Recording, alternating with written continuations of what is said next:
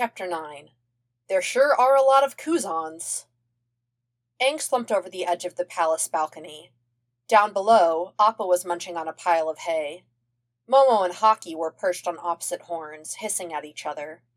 Flopsy had jumped in the hay and hadn't come up for air, but Appa would eventually eat his way down to the gorilla goat. Aang really wanted to go play with them. Or grab Boomy and go for another ride on the mail chutes. Or grab Katara and practice some waterbending in the palace fountains. Or interrupt Sokka's sword training with the King's Guard via a whole tray of pies to the face. Or something. Something that wasn't slumping against a stone balcony, trying to ignore the fact that Omashu had giant walls and a gianter chasm separating it from the world, because 1/4 of the world wanted to burn it to the ground. Or was it 1/3 of the world now? Could Aang count as a whole nation on his own? Ugh, the Fire Nation had really gone downhill. But he couldn't let them all die. Probably. No, definitely. Boomy had even said these were just new recruits. They probably didn't even want to be here. If he could just talk to them without getting fireballed, or captured, or running into Zuko, which would be both, plus a village under duress. People from different nations weren't even that different. He didn't know why no one understood that. If he hid his tattoos, no one would even guess he was an air nomad. Then all he needed to do was wear green, or blue, or red. Haki landed on the balcony with a vindictive shriek, and one less feather in her head crest. Momo chittered below. Appa took another mouthful of hay, paused, and spit out a gorilla goat. A mail cart clattered by overhead. Aang looked at the mail cart, looked at Haki. Aang had an idea. He did not run the idea past Sokka first. He wouldn't even be gone that long. Honest. Kuzan of Aomori had always known he had a common name, but it wasn't until he'd mandatorily volunteered to join the army that he'd realized how common. Kuzan was the name every sergeant shouted when they didn't have anyone more specific to pick on. Kuzan was, your parents took the first name the Fire Sages suggested. Kuzan was the Li of the Fire Nation. So Kuzan of Aomori was lined up between Kuzan of Fukushima and Kuzan of Byakko for afternoon drills when they first saw Kuzan the mailboy trudge into camp with 2 mailbags that probably collectively outweighed him. That Kuzan started immediately telling the officer that met his group that he was definitely Kuzan, but didn't immediately add his hometown to his name. That was Kuzan of Aomori's first clue that the kid was a fake Kuzan. A Kuzan impersonator. That, and he looked exactly like the Crown Prince. Except, if he's the prince, then what happened to his face? Fukushima whispered, his lips barely moving and his eyes forward. The sergeant had called, "Attention!" and "Attention!" They were standing in. Who could even get that close to a prince? Gotta be assassins, Byakko whispered out of the corner of his mouth. It's a burn, Fukushima whispered back. You think the Earth Kingdom has firebender assassins in their pocket? What, did they brainwash them? Or what, the water savages learned to walk on land, got past the royal guard, and took a torch to him? You're missing a nation, one with a lot of firebenders, Aomori whispered, which wasn't quite treason. Whoever had done that to their prince, that was treason. You sure it's even him? Aomori watched a 12-year-old in a teeny-tiny senior engineer's uniform walking in the middle of his mismatched entourage, like he owned them, and leaving a trail of confused social interactions in his wake. Positive. One of my uncles is on the war council, got us middle-row seats when the prince was officially crowned heir. That was when his uncle had handed him a stack of recruitment papers, pre-filled, and said, sign here. I mean, his hair's shorter, but the doctors would have shaved it after that. Maybe one of the other noble families. Byakko didn't finish that sentence. So it also wasn't treason. Yeah, Aomori said. Yeah, the Fire Lord probably sent him away from court while he deals with it. So now the prince is traveling incognito. As a Kuzan, Byakko said, and all assembled Kuzans took a moment to feel both pride and complete obscurity. But why would they send him to the front lines? Aomori struggled not to fidget. The Sarge was looking right at him. Come on, Aomori. It's just the front lines on paper. Fukushima stared somewhere over the glaring surge's head and managed not to move his lips at all. You think they'd really stick a whole division of fresh meat on the real front? Plus, we've got the 82nd shadowing us. We're safe as turtle ducklings in the palace pond. A fact relevant to this conversation: mail service at the Fire Nation's front lines, outside of the ordinary carrying hawks, had a pretty reliable 6 to 8 week delay. None of the assembled Kuzans had ever given much thought to this delay, or its relevance to their current conversation, or the letters that were about to be opened. Also, Kuzan of Fukushima was poorly informed on life expectancy of palace turtle ducks under the reign of Fire Lord Ozai. Zuko was definitely going to save these people. These people who didn't know that they needed saving, because no one here was acting like they were on a suicide mission. The recruits were goofing off, the sergeants were yelling, the birds were singing, and the sun was shining. Everything was normal, except that the 41st was camped in Omashu territory, and no ruler could ignore that for long. What could he do? Maybe the commander just didn't know. Didn't know what? That the division had been sent unprepared into enemy territory? The commander knew. He could give them new orders.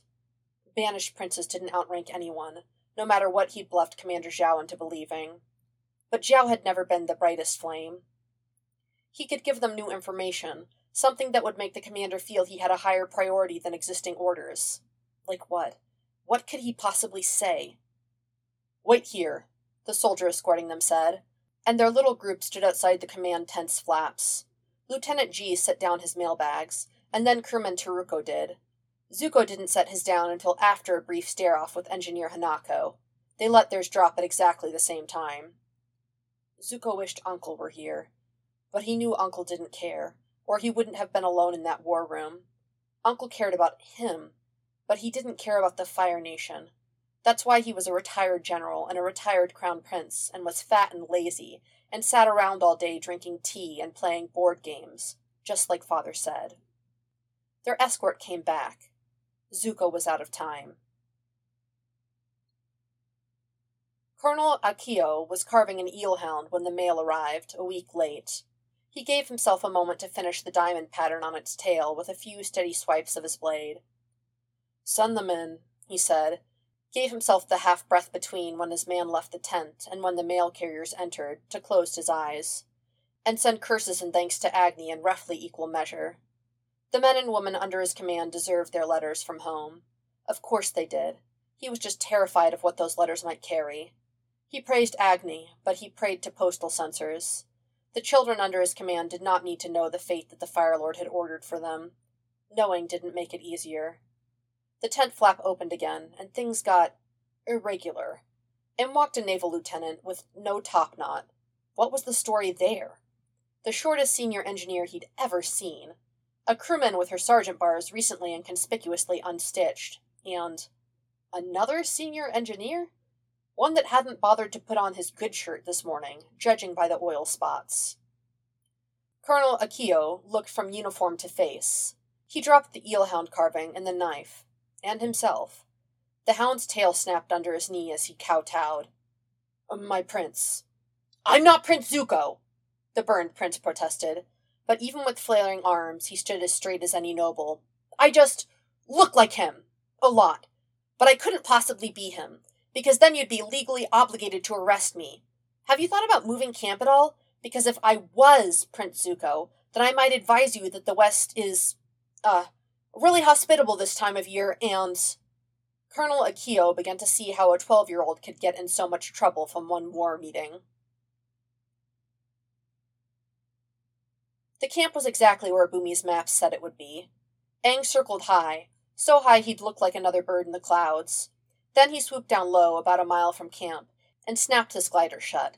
He readjusted the bag of borrowed for authenticity mail on his back, and took a strip of jerky out of Sokka's snack bag. Also borrowed. Hawkeye landed on his shoulder and disappeared the jerky so fast it was like a magic trick. "Good, Hawkeye," Aang said. "Now just keep sitting there. There's another strip in it for you if you do." Shriek. 2 strips? 3? Mailbag, check. Messenger hawk, check. Reddest clothes he could find in Omashu, check. Confident and completely authentic Fire Nation strut. Check and check. Operation Mailboy was a go. He wasn't even going to do anything dangerous. Just look around a little. Sheesh. He didn't know why his inner Sokka was shrieking as loud as a hawk. Aang double-checked that his hat was on straight, then strutted straight into camp. Another mailboy? One of the soldiers said, which was as good an opening as any. Aang was up next to him quicker than he could say, personal space violation. That's right, it's me, Kuzan the mailboy. I have brought your mail this fine day, hot man. Another soldier muttered to himself about, please tell me hot man isn't in again. That's how my grandma talks when she's trying to be cool. But mostly Aang ignored him in favor of luminescently smiling at his current target. Kuzan, huh? The soldier smirked. What a flamin' coinkydink. Please, not you too, the mutterer muttered. I'm Kuzan of Fukushima. The muttery guy is Kuzan of Byakko, and the guy who's just kind of staring is Kuzan of Aomori. There sure are a lot of Kuzans, Aang smiled. The other mail carriers are in the colonel's tent, Kuzan of Fukushima said. Come on, I'll show you the way. Other mail carriers? His inner Sokka shrieked louder than 20 hawks. That's okay, I can find it on my own. Kuzan of Fukushima caught his shoulder as he turned to leave. No problem, hot man. Wouldn't want you to get all flamey-o-flamin' lost. Byakko dropped his head into his hands. Ugh, please stop. You're doing it on purpose now. That's really okay, Aang protested, and was dragged off anyway. Byakko peeked out from between his fingers, watching them go. So, whose incognito noble kid is he, and whose bright idea was it to call them both Kuzan? Aomori kept staring after the boy. That's what I'm trying to figure out. Looks almost like one of those chi blockers, but I thought they only had daughters that age. Well, they are hiding him, Byakko pointed out quite reasonably. Think he's one of the prince's bodyguards? In training? They're both so tiny. Who would even want to hurt kids like that? I hope the Fire Lord roasts some. Yeah. Aomori kept thinking he was missing something. It was the kind of feeling he should really listen to. But he'd been having it pretty much since the division had been deployed to Omashu, so he was getting a lot of practice tuning it out. Oh, and you should get up now, because I'm not a prince. The prince finally finished, as if he'd just noticed that kowtowing was not something a mailboy should expect from a colonel. Aikyo straightened into Caesar, but did not get back to his feet. He looked above the prince's head to the lieutenant he'd come in with. Could you give the mailboy and I a moment in private? Perhaps you could begin mail call. The man nodded and ushered his people out. The prince fidgeted with the rolled-up shirt cuff just a bit too long for him. Mailboy Kuzan, Aikyo began. As a member of the Fire Nation's postal infrastructure, I hope you can carry a message for me to Prince Zuko. Please convey to him heartfelt gratitude on behalf of myself and the men and women of the 41st for all he has sacrificed for us. Please send my wishes for his health, long life, and swift return to the capital. It is this officer's humble opinion that he will be the Fire Lord our nation needs. Please also convey to him my regrets that I will not be there to see it. The boy startled, but it was inexcusably rude to interrupt a prince. But he had been commanded to ignore the royal status, and Colonel Akio followed commands. Please make it clear to him that the 41st Division has its orders.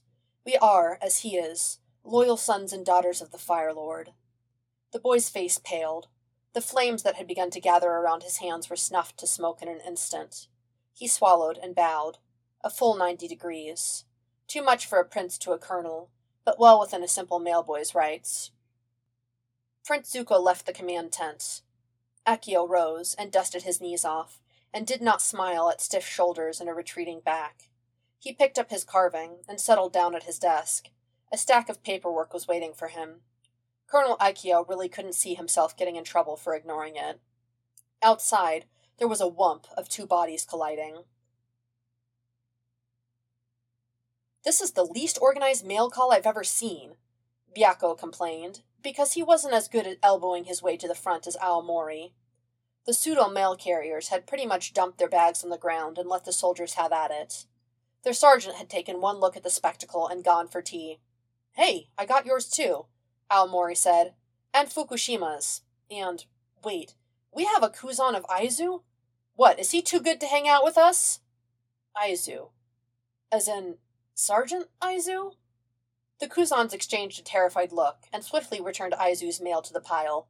They took their own letters off to a quieter corner of camp. Aomori smiled down at his mom's perfect handwriting and little calligraphy flourishes. Wrong. Something pinged again in the back of his head. Very, very, very. He glanced over at Byako's letter, then back at his. Censor marks. There were none. 0. Flamin' nada interrupting his mother's careful lines. That was almost impossible. Last time the censors had blacked out the price of cow pig milk, for Agni's sake. The censors were a bunch of bored brush pushers with a kilometer-long list of things the troops didn't need to know, because it might hurt morale. Aomori looked down at his mother's letter, where every single word must have been deliberately chosen to be as innocuous as possible, so that every single one of them would make it through.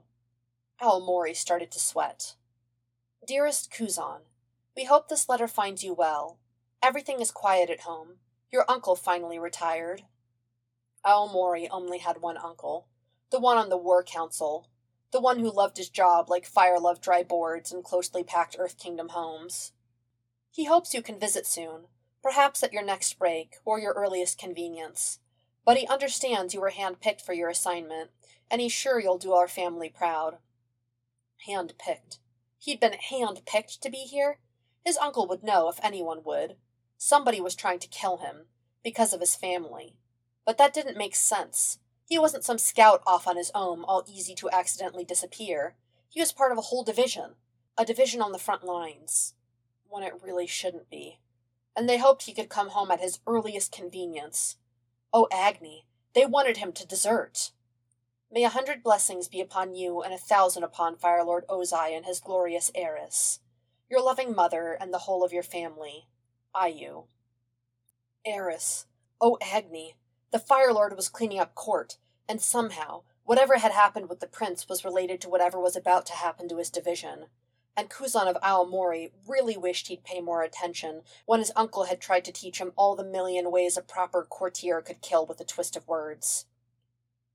This is the sweetest letter I've ever read, Byako said, glancing over his shoulder. You should hear my mom. It's just come home with a medal or not at all. And don't you think I didn't clean under your bed after you left, and your little brothers could have found those Mr. and... Kuzan of Aomori smiled and nodded and laughed in mostly the right places, and wondered if there was more information in here, coded somehow, like a map to the traitor Zhang's location, and how long it took to get there from Wamashu, because he could really use more than just a get out right now letter. Thanks, Mom. And then the shouting started. Zuko stepped out of the tent and directly into another boy carrying one of the Wani's messenger hawks. Fireflake? He asked, confused. Zuko! The boy under Fireflake yelled. Avatar! Flames leapt to Zuko's fists. Fireflake hopped on his shoulder and started preening his hair. All of the messenger hawks had been really weird since his hair had started growing back, like they were confusing him for a fuzzy chick or, not the point. Surrender! You can't escape! Why was the Avatar in the middle of a Fire Nation camp? Did he have no survival instincts? They were gathering a crowd. Zuko flushed and made sure to enunciate really loudly and clearly. And I'm not Zuko. Hey, you're a prince, right? The Avatar was in his personal space again. Why was the Avatar in his personal space again? At least Fireflake looked like she was about to peck him right back out. No, I'm not, Zuko shouted. I am definitely not the prince. And honor is really important to you and everything, and you wouldn't break your word. It was getting to be kind of a big crowd. Yes, I definitely hear that honor and not breaking his word are very important to Prince Zuko, who I am not. Zuko narrowed his eyes and was very suspicious about where this was going, coming from a kid who broke his word every time they met. I also heard he sent this bird to Sokka. Why did you have it? Well, we do travel together, but that's not the point. The point is, I challenge you to a duel. An Agni Kai? But I'll use air instead of fire, because I haven't learned that yet. And if I win, you have to take all of these troops and leave. The Avatar was beaming like he'd just solved all the world's problems. Zuko's eyes widened, because maybe the little airbender just had. He could feel Colonel Ekio standing behind him, and the crowd was muttering, and this was such a bad idea in so many ways, but... Zuko puffed out his chest and tried to channel his inner Azula. "You Avatar dare challenge me, Zuko, son of Ursa and Fire Lord Ozai? Ha ha ha ha!" It was a pretty good Azula laugh. Even the hawk looked a little uneasy. "If you wish your doom to be so swift, then I accept. But when I win, Omashu surrenders." "Fine! Fine! But, I'll have to go check with Bumi first. It's his city." "Fine! Fine!" The Avatar flew off. He circled the camp once and shook a bag of jerky? Fireflake soared after him with a screech. "I'll send her back with the answer. I promise. Nice seeing you again." Booby leaned forward on his throne. "So, you want me to rest the fate of my city on a pit fight between children?" Aang held his glider back behind his back and shuffled his feet, just a little. "Yes? Are you sure I shouldn't just surrender?" The king tapped his chin like he was actually thinking of that as a real thing he would do. "No? Pit fight it is!" the king cackled. "I'll bring the pop Genomite. Say, you haven't seen my Paisho Monthly, have you? It should have been in today's mail. I've got to go rate Zuko. Bye!" Aang hurried out of the throne room, a bag of Omashu's mail, still borrowed, not stolen, on his back. Fireflake swooped down and landed on Zuko's outstretched arm. The king agreed. The fight's tomorrow. He felt a little dizzy, like when he'd first caught the Avatar back at the South Pole. When you're banished, clearly had a clear end date. The colonel didn't speak until they were back in his tent, but at least he didn't kowtow this time. "I can't retreat if you lose. We have our orders, my prince." And they both knew a banished prince couldn't change them. Zuko swallowed and leaned into the hawk's preening. "Then as your prince, I just need to win." The colonel gave him his own tent for the night, but everyone from the Wani piled in without even asking, and set up their sleeping bags right around his, and completely ignored his shouting. "What was that, mailboy? We didn't hear you!" In the morning, Engineer Hanako let him borrow her good shirt for the fight.